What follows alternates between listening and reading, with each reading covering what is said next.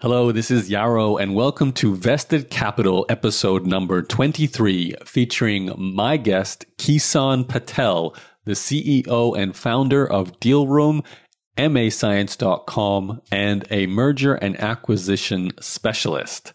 Vested Capital is a podcast about how people make money and put their capital to work.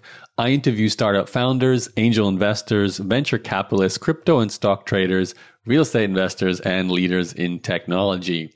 My guest today, Kison, has an interesting story because I've not really focused on any guests before who specialize in the M&A space, mergers and acquisitions, which is another way of sort of saying businesses being sold and acquired by other businesses, or sometimes just being funded by private equity or banks.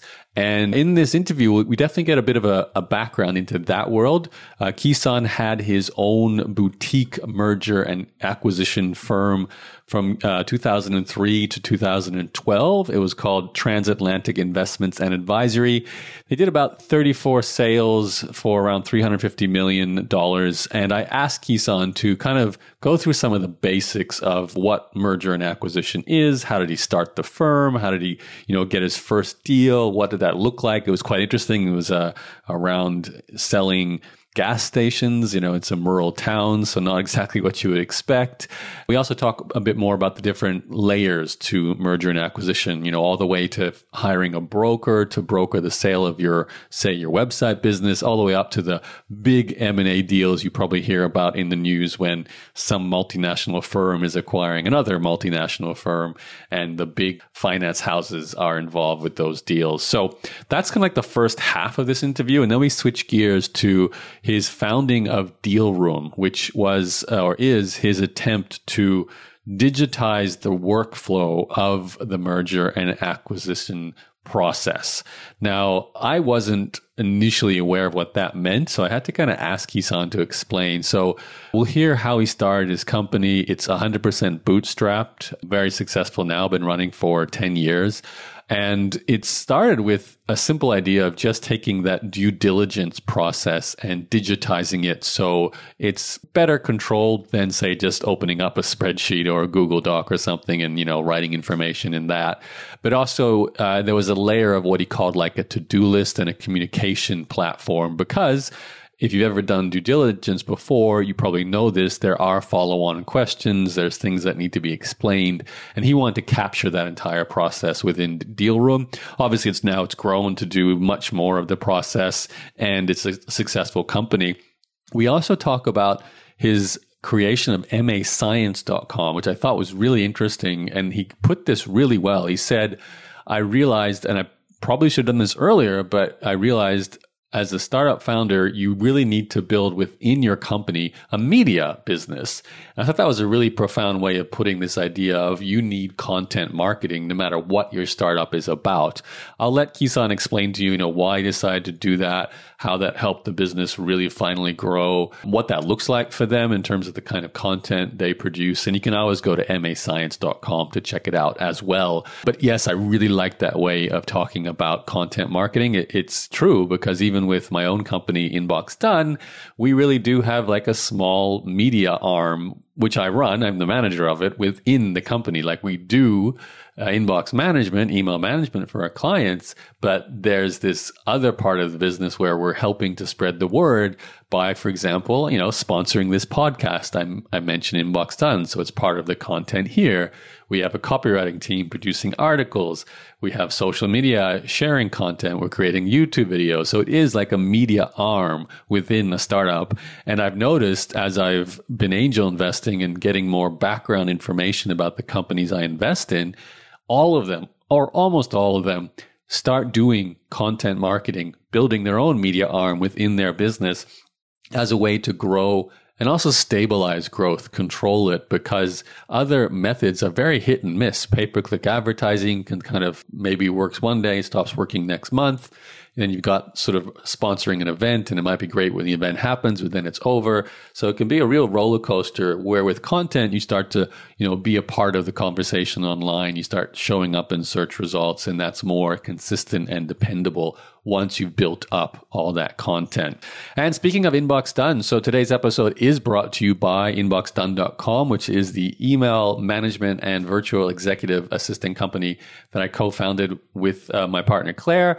We started that business 4 years ago now and have been servicing all kinds of different clients in different industries like car sales, real estate, dentists, doctors, restaurant owners, online coaches, venture capitalists, angel investors, anyone who's dealing with too much email, having trouble managing their calendar, and needs a specialist who's just fantastic at written communication to step in and learn how to take over something as important and vital as your email.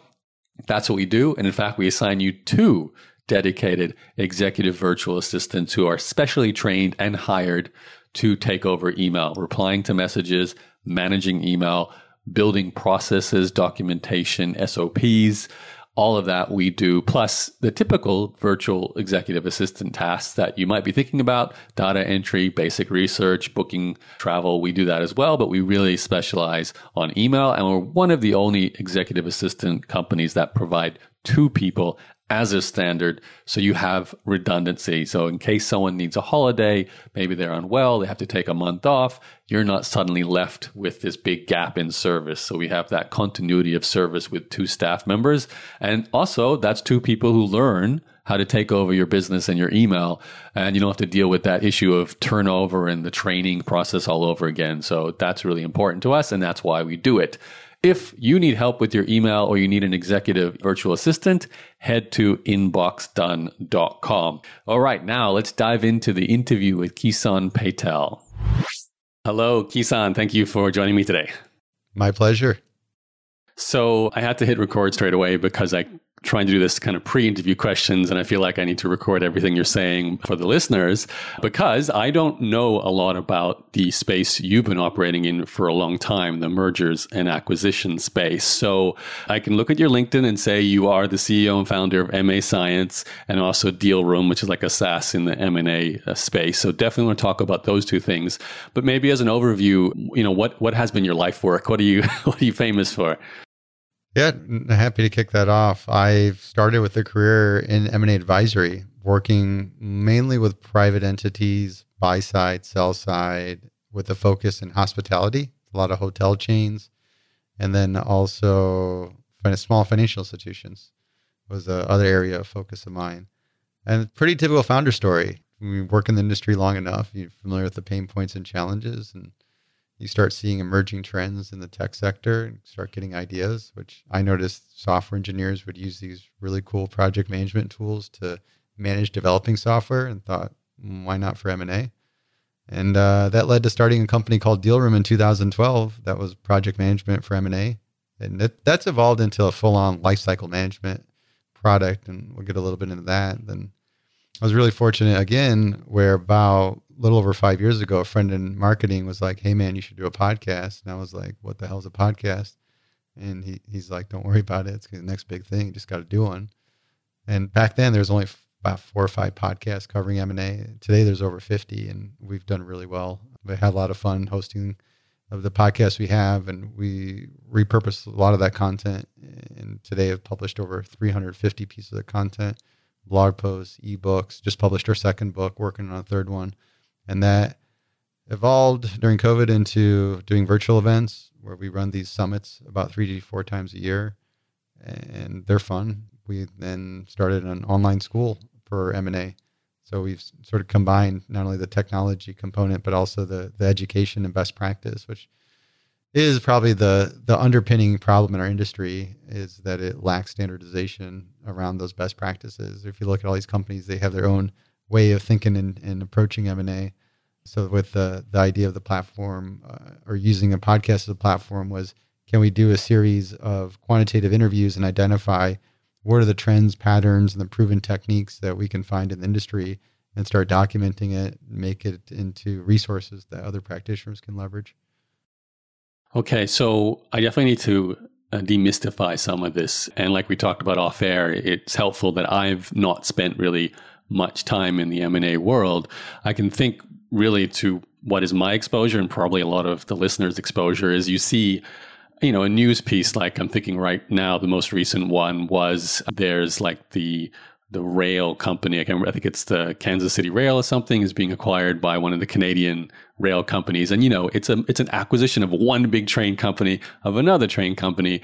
And as a normal person, you hear that, you think, okay, they're going to combine forces and become one big company. One is probably bigger than the other, and they're just going to have a larger customer base, service more of the country. And that, to me, I understand sort of the purpose, but I feel like behind the scenes, there's so much more going on. Before you answer that question, though, I actually would like to step back in time, because as far as I know, and maybe this was or was not the case for you, I don't remember any kid when, mom and dad ask them, what do you want to do when you grow up? And they say, I want to be in M&A. I want to be in mergers and acquisitions. So how did you even get exposed? Like, what did you do growing up initially?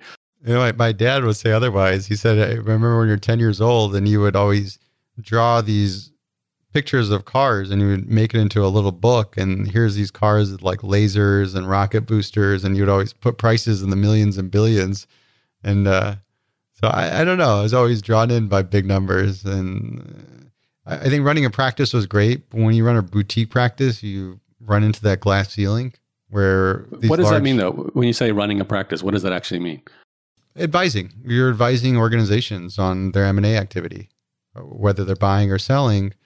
And it's a fun business. The challenge I had with it was the two-part. One is you get a chance at the $100 million transaction and you wouldn't get it. It'd always go to a brand name firm. And then the other thing was you're living deal by deal. Like you really live deal by deal. That first year we had the recession back in 06, 07, took a big hit. That was tough. That was nerve wracking. And hey, do I stay on path and hope that it gets better next year? Or do I pivot and try something else and different? And that's what I did, started shifting towards the technology space. Is this Transatlantic Investments and Advisory? Is that your initial M&A firm? Okay. That was the first practice I ran for almost 10 years. Okay. So let me ask the basic questions around that, which would be that time of your life as well. So the purpose of your company at the time, there'd be one company thinking about acquiring another, and essentially they need consultation on the nuts and bolts of how to do that, the financing, the combination of staff, leadership. Is that, and then you come in with the expertise to advise them on how to structure that, how to get financing. Is that kind of roughly speaking it? Yeah, if you look at a typical private company, when you look at the fundraising part of it, when you look at that, if they sell and if they acquire other businesses, they're pretty infrequent events that happen. They don't really develop this expertise in those areas. They're really focused on the core business that they have. So as an advisor, you're able to assist and bring this experience and expertise in those areas. I'd say most of M&A is focused on sell side. Sell side tends to be the more lucrative part. So you get the traditional investment banking model of to kind of take a company, run an auction process, get the highest price for it, and sell the business. I personally love doing the buy side work. I had so much fun going out hunting for deals. That part I really thrived off of, but the money's in the sell side. Why is that? Just because you're taking a cut of the final sale price of the business? It is. You get a cut of the business. If you have something for sale, it's almost like inevitably it's going to sell at some point in time. Somebody's going to buy it. It may take a month. It may take a year. Somebody will eventually buy it and you'll get your fees on it. On the buy side, you need to be careful about who you're working with. You could be working with a buyer that may seem like a serious buyer, but they may never buy anything. They may keep pass, and a lot of frustration. And if you do get a retainer on the buy side, it's usually not much either way on buy or sell side. But on the sell side, you'll typically get your deal done. So forgive me for being really basic here, but the day you decided to launch Transatlantic Investments and Advisory, how does that even happen? Like, do you have deals in the pipeline because you know certain people who want to sell their company? Like, what is the trigger point? And then, like, why do you even believe, you can enter? Because I feel like you said before, there's a lot of big fish in M&A. And why choose someone who's just come along and saying, I could sell your company versus go to a big established player? And is that more to do with the size of the company too? Like small companies don't qualify for the bigger players, so they need to look for more boutique firms. I'm kind of guessing here, but is that right? Yeah, absolutely. I came from a unique spot. I didn't follow a traditional path where you often would get into investment banking, start as an analyst and work your way up the ranks. I came from a real estate background where I essentially failed at selling houses and found my way into this tiny little M&A advisory shop that somehow figured out how to generate a lot of inbound interest. And they had primarily various Indians that were responding to these posts that they put online. And they hired me as this young Indian kid to go deal with these Indian prospects and go sell them some small businesses. And I did. I started doing it and I had fun because I liked P&Ls. I liked the numbers. I liked building a story around here's an opportunity. Here's how we can reduce expenses. Here's how we can grow revenues. And I did well doing it, but realized the firm itself had some faults where they didn't have a clear strategy where they're trying to build their expertise in. And that's where I decided a year after into it to start a practice with a focus in specific verticals. And that led to starting our own firm. And it's tough. It's definitely hard to get out there and start something new. So never forget it. I can imagine. I think the other part too, when you think about the size of the firm and how we got the traction, there's a little bit of understanding the model from experience at a firm, but ultimately it came down to grit. I think just being really young, I was in my early 20s, not being afraid to lose anything, knock on doors, and show people how willing I was to take chance, to put in the best effort I can, be extremely responsive. And it worked. It got folks to say, all right, I'll give you a shot here. And ended up building off of it, made some success happen. Can you share like your first ever deal? Like what was the company? I don't know if you're allowed to disclose that. And what did you? I know it's, so long ago, and I'm friends with the guy now. So, I started this practice downtown Chicago, and I remember renting this office, and the landlord didn't even know what to do with me or the representative, because I'm asking for a month-to-month lease. And I just want to try this out, see what happens. And I ended up talking to the owner of the property, worked out a deal, got this little office going, and ran out of capital. I thought, hey, I had 10 grand, was enough working capital. I was fortunate enough, my dad lended me 30K just to keep things going. And I thought I was done, because he's like, that's all. I'm not going to lend you any more money. I don't really believe in what you're doing here. I got so lucky that I came across a 363 asset sale of a company called More Oil out of Indiana.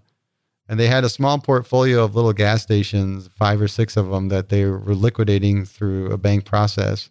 And I got to represent these assets and go through and sell them. And the first one I remember selling was a tiny little, and I remember this deal was such a good deal that I kept running or trying to ask family members. A lot of the family members are in these different type of retail businesses, and nobody wanted to go out there. They're like, it's too far away from Chicago. And ended up finding this guy online who, that's all he did. He'd buy a business, turn it around and flip it, sell it, go travel somewhere else, do the same thing.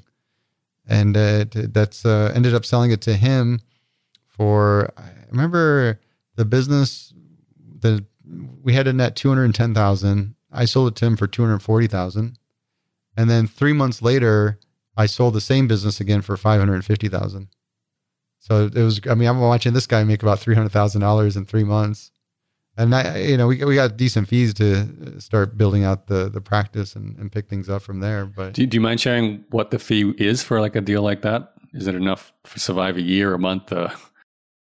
The small deals, and we talk a little bit about the size fit with firms. These small deals, it really varies. You can do up to 10% on them. Because I gave you like 240, I charged 30,000, then I sold again for 550 and kept 50K. So those small deals, you can get up to 10%. And I think when you get over $1 million, it starts tapering down. They'll use these different models like the Lehman formula or whatever you negotiate if you're a savvy advisor. I think though, when you do look at the size of deals, there is a bit of a nature of fit to it. You don't want to be a mid-sized company going to Goldman Sachs, because you're just not going to get the attention that you would with a mid-level bank. So there is some truth to right sizing when you are working with these different, be it like a boutique M&A shop or an investment bank. I think that's important to consider. I think a lot of people will get overly drawn into the names, but you start going to the city, the JPMs, and they may bank you because a lot of them are broadening up and creating a middle market focus. But I would really pay attention to the team you're working with and make sure that's an area that they're going to prioritize for them, and it's not something that's left out to the side and who knows what happens. Do you mind just closing the loop? Because this really helps explain the full process. So if you're getting 10% to sell this small gas station, out in a smaller area, and then sell it again when the new owner wants to sell it, what do you actually do for that 10%? Like, what is you bring to the table that? Yeah. Good thing is marketing. One part I think a lot of people don't realize when you go sell your business, there's a ton of prep involved. And especially if you're going out to market, you may be dealing with two types, unsophisticated and sophisticated buyers. Sophisticated buyers are ones that may be the right buyers, that they're the ones that are going to pay the best price. And you need to be really prepared because they're going to do a very formal diligence process and they're going to have expectations to see things. They want to see clean books. They want to really be able to have clear answers on the things that they look for when they identify risk in their deals. And the better you clean your house and have it ready to go, the smoother and better the process is going to go. Otherwise, you're going to keep opening up these little red flags that are going to require clarification, and it's going to slow down your process and just make it frustrating and more headaches than you need. So really important to have somebody that can help you prepare your business for that process. And then going through the marketing phase, if you have somebody that's worked in the industry, if we're selling hotels, and that was one I worked in, and understand who are the key players. Given the size of the deal, I know I can make a quick list of here's my top 10 that I would go to. And then I'll blow that out and maybe find an additional 40 to make it 50 and say, okay, I'm going to run a very comprehensive process. These are the people I would go out to. And with those kind of assets too, you can be a little more public and maybe run a marketing process that's pretty broad. And then you'll spend the time to filter out those potential buyers and qualify them. And then once you go through that process and come to some terms and have an LOI signed, then a formal diligence process happens, or confirmatory diligence.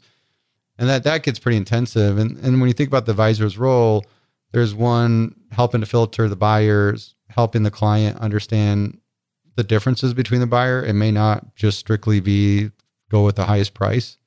Nowadays, especially, sellers are very invested with the organization they built, and they want to see it continue, and they want to see the team be in a good place. So they want to make sure that things will be aligned for them as well. And that might not be the highest price.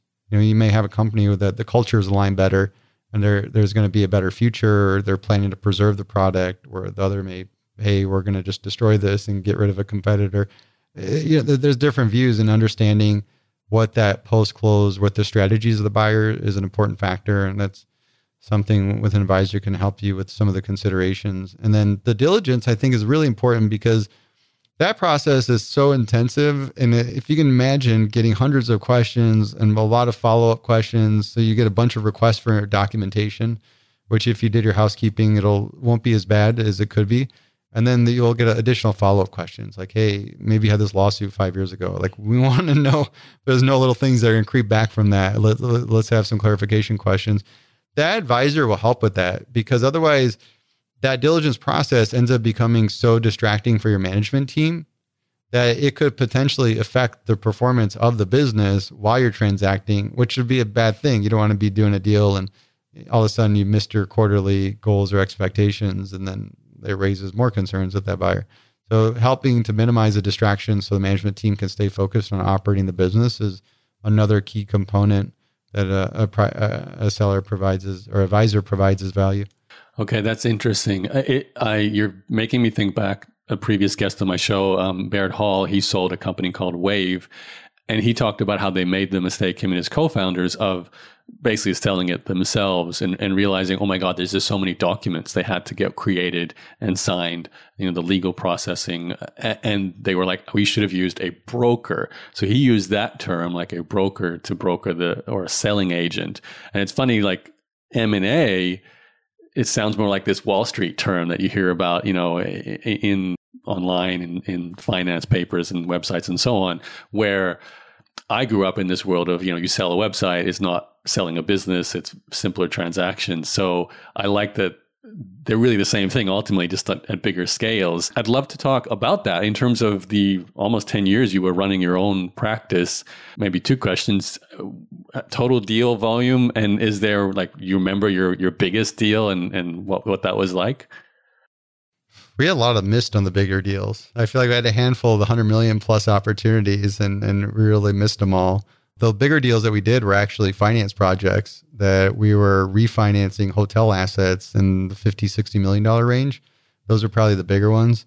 I think you had a good point in the terminology too. When you hear broker, I think of business brokers as the mom and pop shops. If you think of where I started with those little convenience stores, gas station type of deals.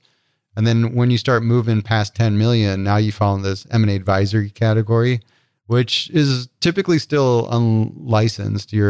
Maybe you got registered, in Illinois, you register with the state and do something there. But until you get to a level as an investment bank, you're registered with FINRA. So I would say those might be the buckets to distinguish that, hey, if it's a really small transaction, there's a whole pool of business brokers out there. But then you move into the M&A advisory when you start getting to this mid-market, that 10 to 200 million. And above 200 million, you're probably working with a licensed investment bank.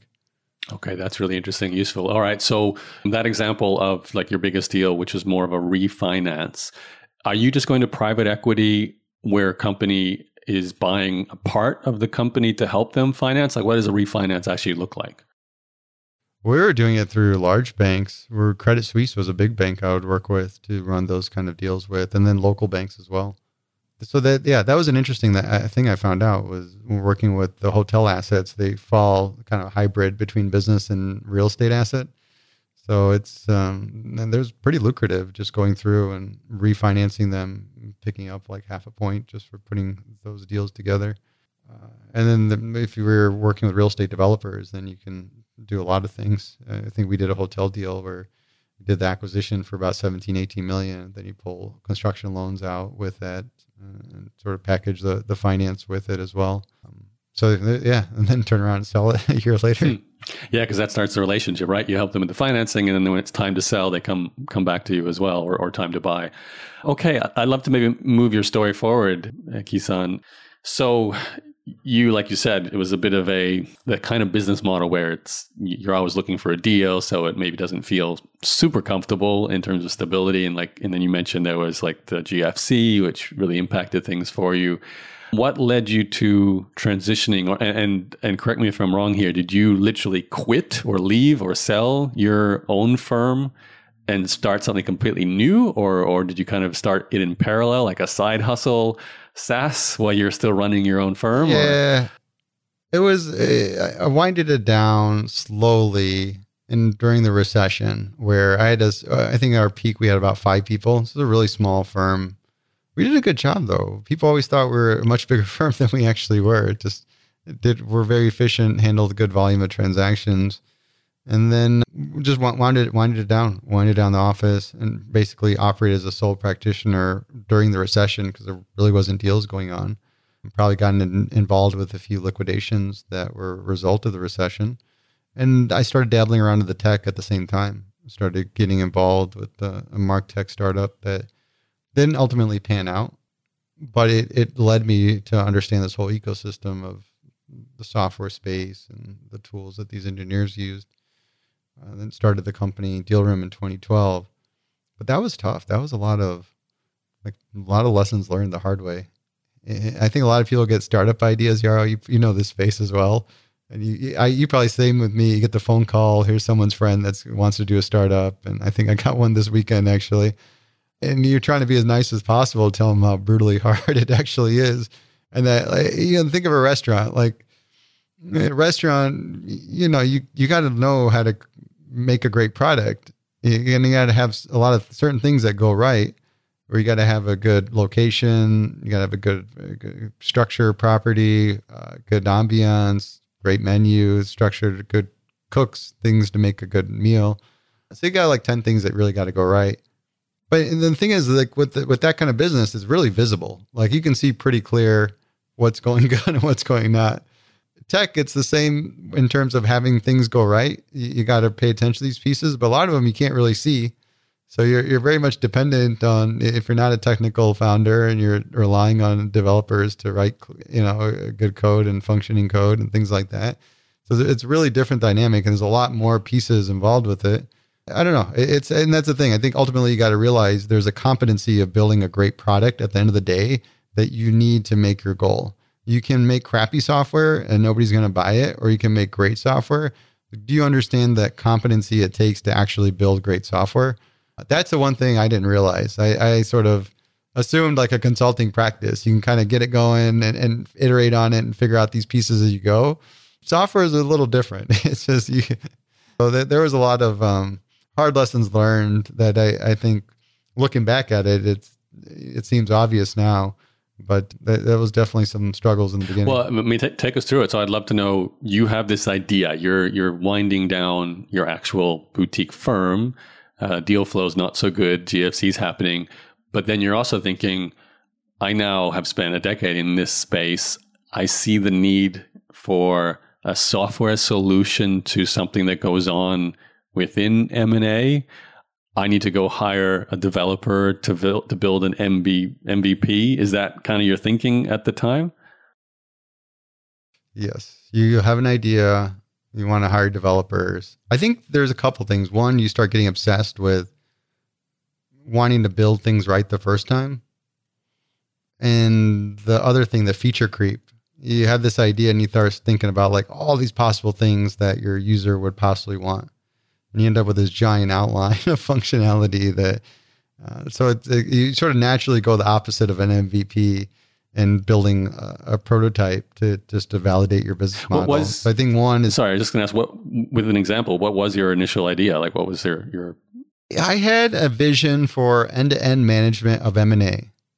That was... What does that mean? Ended up starting with... Well, if you look at a deal, you go through the phases of, and I got to flip it around because back then we were very focused on sell side. Today we're very focused on buy side. So then it's like, hey, you got to go through the steps to prepare a company, take it out to market, find potential buyers for it, manage a diligence process, and then give them a handoff of all that information so they can run with it and go through their integration process. That was the early thinking in what we wanted to build. And there's just a lot. There was a whole marketplace model to connect buyers and sellers. That's where we thought, hey, let's start off with the beginning part and start building the environment to connect buyers and sellers. But I think that the thing is, the thing we didn't realize was there are a lot of different problems that we're trying to solve all at once. And you need to solve one thing at a time and solve it really, really well and validate you solve it well, then figure out how you can scale that solution out to others, then look at solving the next problem. And when we started it too, there was a lot of assumptions that we had from our prior experience that we did these smaller transactions that we thought would apply well to the middle market. That was larger size transactions that weren't true. There were assumptions that were dead wrong. And we paid for it. And we started to launch this product, started marketing it as a marketplace, acquired about 1,300 different users and 200 deals listed, and realized we'd built a sophisticated dumpster for deals because they were all just stuff that nobody in the right mind would invest in. Are you talking kind of like a Flippa? I don't know if you know Flippa, the online marketplace for websites. It was sort of like that. Yeah, but we didn't have a digital focus. It was all kinds of businesses. I think that was the realization that we need to go back to the drawing board. I was fortunate enough to have a good friend to walk me through and elaborate, hey, think of the lean startup model. Like really focus on the problem you're solving, go through a series of these customer development interviews, validate the problem you're solving, then validate the solution you're developing. And we did that. We just took a step back started doing, I think our goal is to do about 40 of these interviews to really understand different cohorts of potential customers and what their pain points are and validate them. There's both like the science and art to it, because a lot of people tell you what you want to hear, and can you design your question? You want to hear what you want to hear too. So can you design your questions to be as unbiased as possible and be very objective when you conduct that type of interview? Then we did these interviews and realized that it's not finding the opportunities that people have a problem with, is the management side. We really started focusing on management, modeled out solutions. I know people do wireframes, but I don't feel like the general public doesn't understand wireframes really well. So I always encourage, go on Upwork or whatever platform and either find somebody overseas or find a student, have them do some basic mock-ups so you can present it and do those same kind of interviews on the solution, validate the solution. What I later learned is while you're validating the solution, you should also validate your go-to-market. Start understanding what are these channels, how are they going to buy your product, and what's that going to look like? Because again, we fell back on assumptions and went to market the same way our competitors did, which was a terrible thing to do. That was not a good idea at all. They have a totally different product, different business model that justified them doing selling the way they did, with field reps and unlimited expense cards and things of that sort. Could you make that tangible? So when you took a step back, you started doing both problem research and go-to-market research. What did you then identify as the problem, and how did you go to market with that first version that I feel like you're getting to the point where you actually got something that got some traction? Yeah, the first big thing we really lasered in on was the diligence process. That when buyers and sellers go back and forth, the buyer has a lot of documents they need to review, and they have a lot of follow-up clarification questions that come after. In the current state, the customers in this case were using Excel trackers. They use an Excel sheet and build a tracker to manage all this request for information and questions. And it got tedious quickly because you're batching everything. This could be hundreds, over 1,000 items, depending on the deal size. Then you have follow-up questions that go on the same tracker. And now you're having a discussion on an Excel sheet that's not very clean at all. I found it to be a problematic pain point for these customers. That's where we really focused on for a solution. And the idea was, hey, we see these project management tools the software engineers use. Why don't we do something like that? Why don't we take this data security platform, the virtual data room that was commonly used in the industry, to exchange the documents? And the difference between a data room and your typical Dropbox, some additional security features. They'll have automated watermarking. So your documents can be watermarked. If somebody sends it out to the wrong person, you know who leaked the document out. It'll have their login, time they accessed it, and everything. You can put very, very granular permissions in the data room environment. So maybe I want to lock everything down so it's view only, but there's this Excel model that I'm going to give you access to download and tinker with offline. So we have very granular permissions, and then audit trails, very detailed audit trail on everything that's been touched in the whole data room. So the idea was, then that was standard in the industry. People always use these data rooms. Why don't we just put the to-do list on top of the data room to manage all that back and forth? And now you can do it in a real-time environment, just like the project management tools, and essentially bring workflow to the industry. And that was the first thing we did, but it was still tough. I think with the nature of the industry and the deals that we're doing, people don't trust the new kids on the block with a solution. They're like, hey, we're doing a $100 million deal here. Why should we use this brand new product nobody's ever heard of? What will our client think? I think bankers tend to be conservative.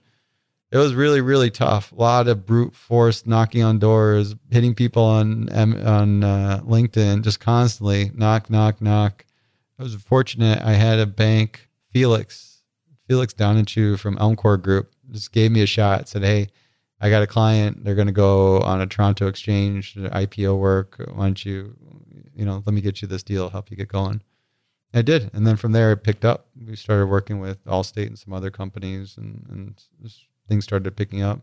I think that part was tough too, because once we started getting the live deals, then you realize that, hey, you built this product, but it's not really built for scale. So, and that's the thing, we were going through all these iterations with the prototype mindset, but now we had to shift to how do we rebuild a product for scale?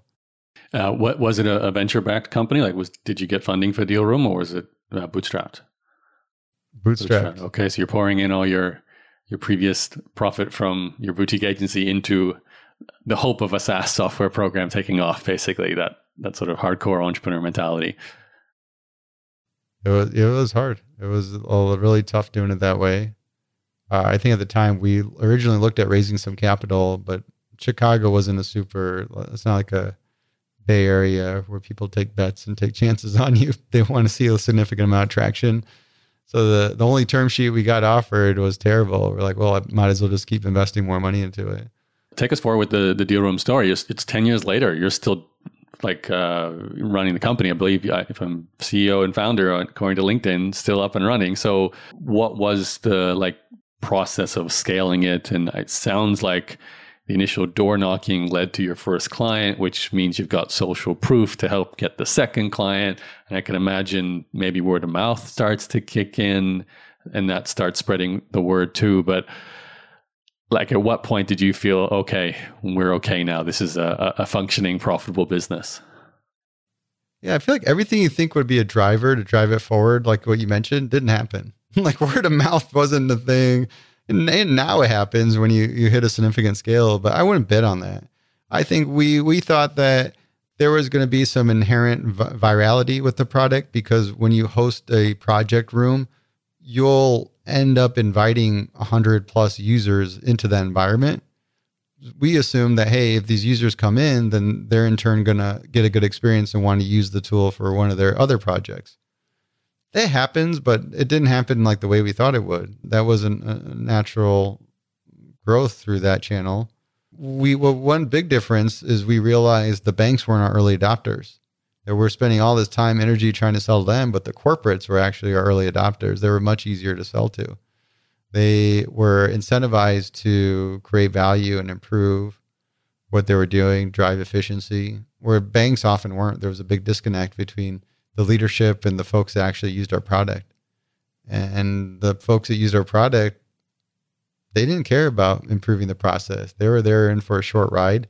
They know at the end of the year, they're going to quit and go work on the buy side. So that way they don't care. They're just going to do it the way they do and get it done and get out.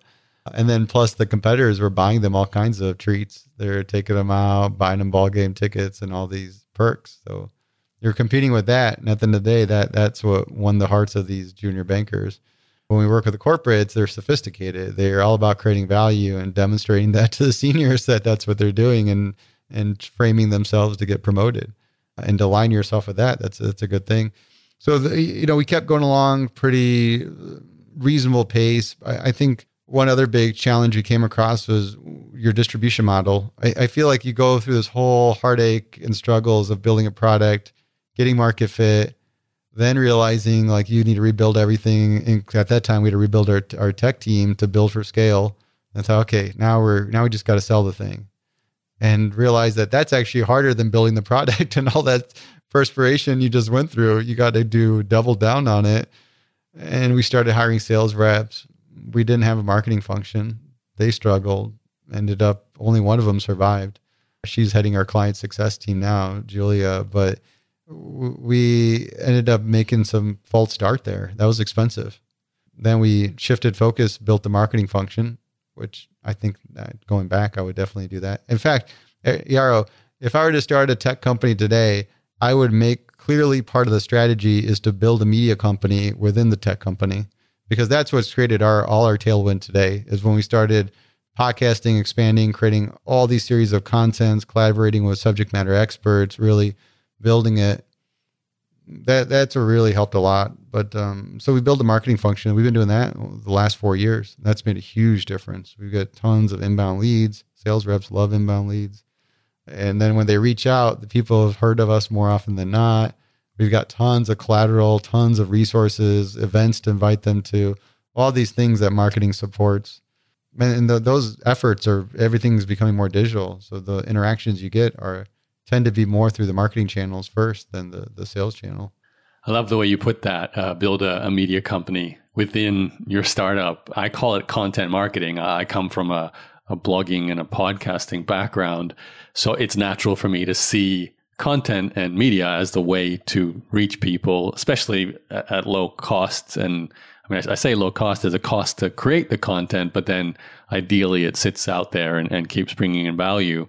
And even my own company right now, I run an email management executive assistant company called Inbox Done. And our main marketing channel is, it's a kind of like an in-house media company. We've got copywriters. I'm somewhat doing it right now, being on podcasts. I even talk about my company as a sponsor for this show. So it's all kind of interrelated. Take me back to the decision you made. So you said it was about 4 years ago you realized you needed to start producing support, education, and content. How did you start that? We just needed marketing. We didn't have marketing. We needed marketing. I did a lot of the fabled mistakes. I hired the hotshot CMO with the Apple, Motorola background and was a failed hire. Then I ended up bringing somebody mid-level, about 5 years of experience coming out of an agency, was able to participate as an individual contributor, started creating social media. And I just kind of sat back like, okay, let's see what that does.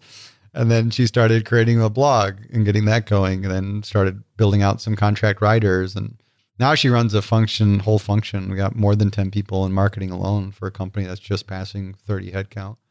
Nice. Okay. So did you notice an impact? I know content, social in particular, is not known for an instant result. So how did it sort of play out? Like year one was not so good, or? Oh, it was interesting because it was very much an SEO first approach, which isn't common. And that was partly because of the budget. We didn't have venture money where you typically would spend for a lot of paid ads initially to try to validate and prove your model quick as you can. And then you build out the SEO once you have that dialed in. And we just played long on SEO, which looking back at it was probably a really good decision because now we do extremely well there. Leads, boy, back then we'd have 1,000 visits to the website a month, and maybe we got one lead a month. Now we get a lot. I think we captured like 9,000 contacts just this last quarter.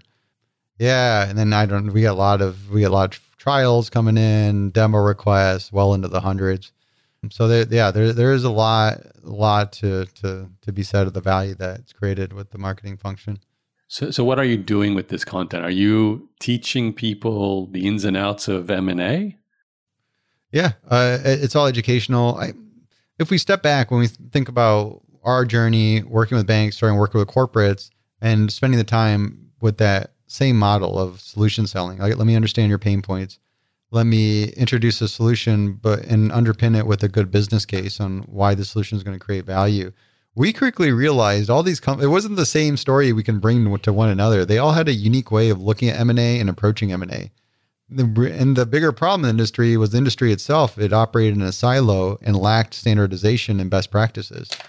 And that was part of the idea with doing a podcast was, can we use it as a platform to enable practitioners to share their lessons learned and allow us to identify what are some of these proven techniques that we can then capture, document, and share with the industry. And that's what's able to really help us. So I think podcasting and these tools out there is good, but if you can build it with a mission, and that was our goal, was to enable practitioners to share lessons learned. But now it's really evolved to providing the industry with these educational resources that's based off of evidence. Mm-hmm. Nice. So you use a bit of research, some data, and it sounds like you're slicing it up for the different sort of stories in the head of your potential clients as well. So like niche within niche marketing. Is the best place to check all that out is just go to DealRoom.co and look at your content, or is it? So we're at DealRoom.net. There's actually a DealRoom.co, which we're good friends with them. They're a European-based company that does data for startups, and they've probably grown beyond that. But they're an Amsterdam-based company. Our main product line is DealRoom.net. Here I am doing all this Crunchbase research on your European counterpart then. So yeah, no, it happens all the time. But MAScience.com, so M&A Science, that's becoming our umbrella brand. It's interesting. I wish we tied it together earlier. So now we operate both brands. But if you look at MAScience.com, you'll see we have several product lines all within that line. And then the podcast obviously drives a good amount of traffic to it. Both of them have tons of educational content. And maybe you can help just connect the dots here too. So how would this work? I'm a founder of a company. I'm thinking of selling it. I need, I Google diligence process for selling my $10 million company. one of your M&A science articles comes up. I learn about what information I need. And then I also learn about DealRoom as a platform to manage that diligence workflow. Is that kind of right? Have I just described a typical maybe discovery process? I would say so. On the sell side, it is straightforward. There are a lot of companies that are represented. So there are advisors that would tend to engage with us and saying, hey, I got a client I'm working with to sell their business, and they would activate our service and help manage it. A lot of our content's focused because we do have a focus today with corporate M&A. And corporates will sell businesses, but more often than not, they're acquiring businesses. When you acquire a business, there's the whole process of going through sourcing deals that align with your strategy and doing the diligence from the buy side. But the integration part is really complex. If you think about the big problem underpinning the biggest problem with M&A today is the process itself, that we're still driven off of this 20-year-old finance-focused M&A approach. And it doesn't work. You end up with a bunch of pissed off people that quit and take away a bunch of value at the end of the deal. And you've seen it before. You've seen an acquisition go bad. Change was too abrupt, and it just dismantled the business, created too much disruption. When we look at that process, when we acquire a business, the integration process is the largest magnitude of change management an organization could possibly go through. You're peeling back an organization in the years and years it's created their processes layer by layer and reattaching it to another organization. So trying to do that without pissing people off is extremely difficult. And that's where today we talk a lot about building a people-focused M&A process and really keeping them engaged, keeping the leadership from that target company in the loop about what the strategy is for the deal. What does this integration going to look like? In fact, we doing all this diligence on you. How about you do some diligence on us and understand what our organization looks like, how you're going to fit in and be integrated into this organization and what that's going to look like, and be part of that journey so we can really work together on this and be aligned around the goals and what the outcomes are going to be, versus keeping you in the dark and you're hit with these surprises and changes and getting the frustration, the FUD factor, and ultimately leaving to disband the company. So yeah, there's a long ways to go, but that's the big thing we're really, really focused on, is improving the integration process. So there's a better people experience. The overall transaction is better, smoother, more efficient. People are happier. Value gets realized a lot faster. Okay. So I'm curious now, Kison, the day in the life, you would have previously been this deal maker guy, right? Running around looking for the buyer or the seller and doing all that diligence and relationship building. And then you became a SaaS startup founder, completely different role, really. I mean, even if it is in the topic that you know about, you were trying to digitize a workflow process that you used to do probably very manually. And today it sounds like you're in charge of a SaaS company, but you're also in charge of a media company. What is a day in the life like? What do you work on personally for the whole organization? That's a good question. The thing that I really, really love about being SaaS is I never get bored. I think with M&A, you tend to stay focused in certain verticals and go deep in there. And I loved meeting people, the conversations. But when you're building a company, and the learning never ends. You start off with a big focus on the technology, keeping up with it, building a team around it, then the marketing function. Marketing never ends. There's so many things you can do, and it's fun. You can get very creative in that part of the business. Now we're very much focused on building out the sales function and creating and understanding, hey, the bigger companies that we work with, the bigger problems they have, which is a better opportunity for us to be able to solve big problems for large organizations, that the outcome ends up being better revenues from that. So now we're starting to build an enterprise sales team. So I think that's the big thing, is the learning never ends. It sounds like you are doing a lot of hiring. Is that your day-to-day, just hiring and team management? Or I was going to say, in terms of the day-to-day, it bounces around. I'm doing a lot of podcasts for our stuff, working to support the sales team when they need help.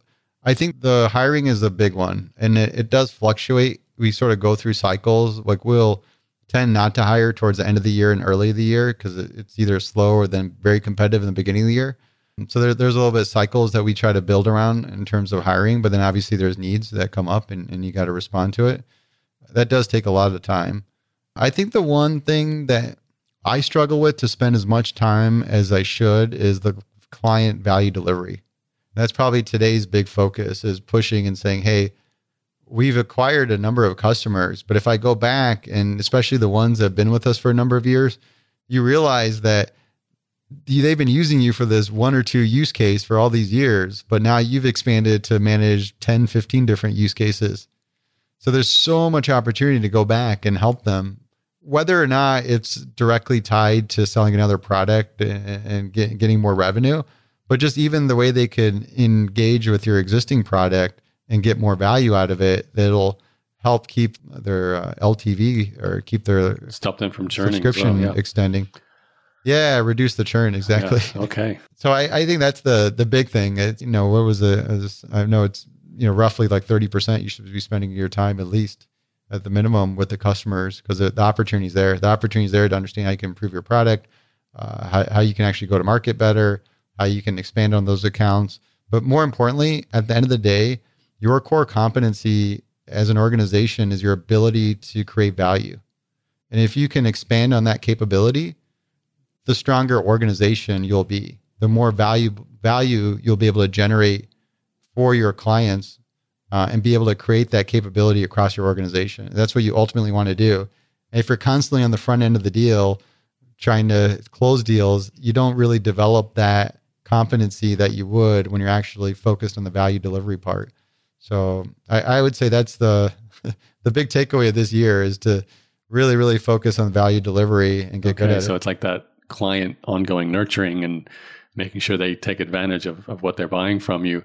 It sounds like you're doing a lot of different things, like being the media. I'm on the podcast talking guy. Then you're helping with the hiring. I've no doubt you're making key decisions on who to bring into the team. And then it sounds like you're working with established clients to make sure they see and extract the value from what they're buying from you. So those are quite different, very interconnected roles, but very holistic too. It gives you a good sense of the front end, the middle, and the back end of your company. So that's interesting. Kison, just to kind of wrap it up, where are we going with this business? It's kind of funny to talk to a merger and acquisition guy and not talk about one day selling your own company. Is that sort of something you thought about? Or the other side of the fence, buying other companies to bring in to your own organization to expand that way? Yeah, all those are ideas that are there that become more and more interesting to actually pursue. I think we're in a unique spot because today we're still we don't have any outside shareholders. So we're still tightly held company, private. And I think there's a unique opportunity because I leverage it in terms of, hey, this gives us much greater focus on the customer. We don't weigh our decision. We don't have a board and shareholders that influence our decisions. It's focused on the customer. And I'm interested in seeing how our structure can evolve to build the equity model to incentivize the team in the company and be able to continue growing with them in that same capacity. So I think we still got a long view on this stuff. I'm old, but not that old. So I got at least another 10, 20 years to run at this. And I've seen that before, Yara. I don't know if you ever talked to other founders about it, but if you look at like this business life cycle, everybody's so fixated on getting up within this like 0 to 5 year window and getting a big exit or IPO or whatever. But then when you look at the real reality, the real big successes didn't blow up that fast. I mean, granted, there's so many Ubers out there, but when you look at a general, the median of these organizations, we're talking about like a 20-year, to really see that big success. And if you look at these venture capital funding models, I mean, a lot of these founders are pushed to exit in year 10. And then velocity really kicks in and you see massive amounts of growth that happens from year 10 to 20. And they're on the sideline or working on the next venture, looking back at all that growth happening, at that little, damn, that could have been part of that ride. That's the one thing I noticed. We're hitting about 10 years and we had a lot of these struggles because the industry thought, hey, we built the technology too early and whatnot. So I think we're hanging on and we're starting to see that things are really aligning and getting some more tailwind. We want to really keep building off of it. And then I think the industry itself is now starting to shift in our favor, where we're finally realizing we shouldn't be doing $1 billion deals in Excel. But now there's like, here's all this emerging AI stuff. You know, if you look at all the trend with GPT-3 and things like that, it's like, well, a lot of this stuff applies really well to M&A.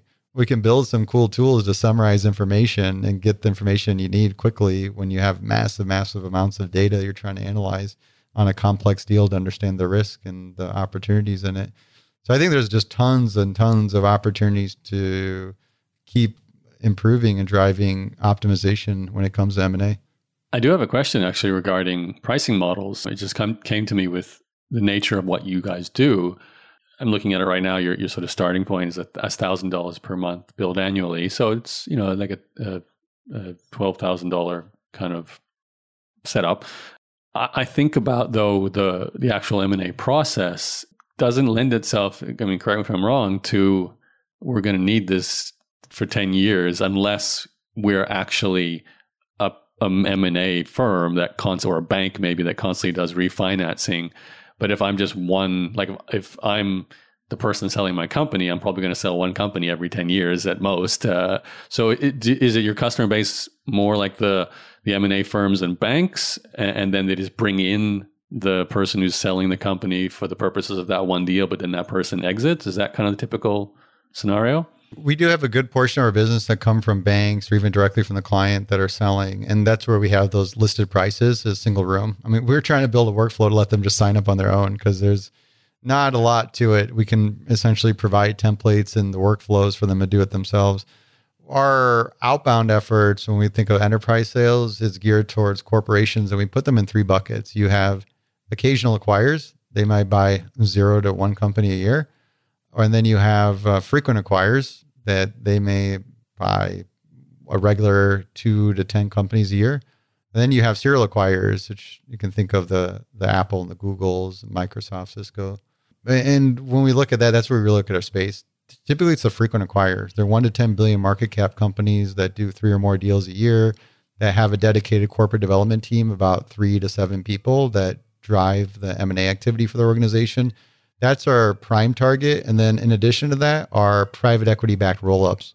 So there's a lot of investments made in organizations to roll up industries. Think of specialized clinics, dental practices.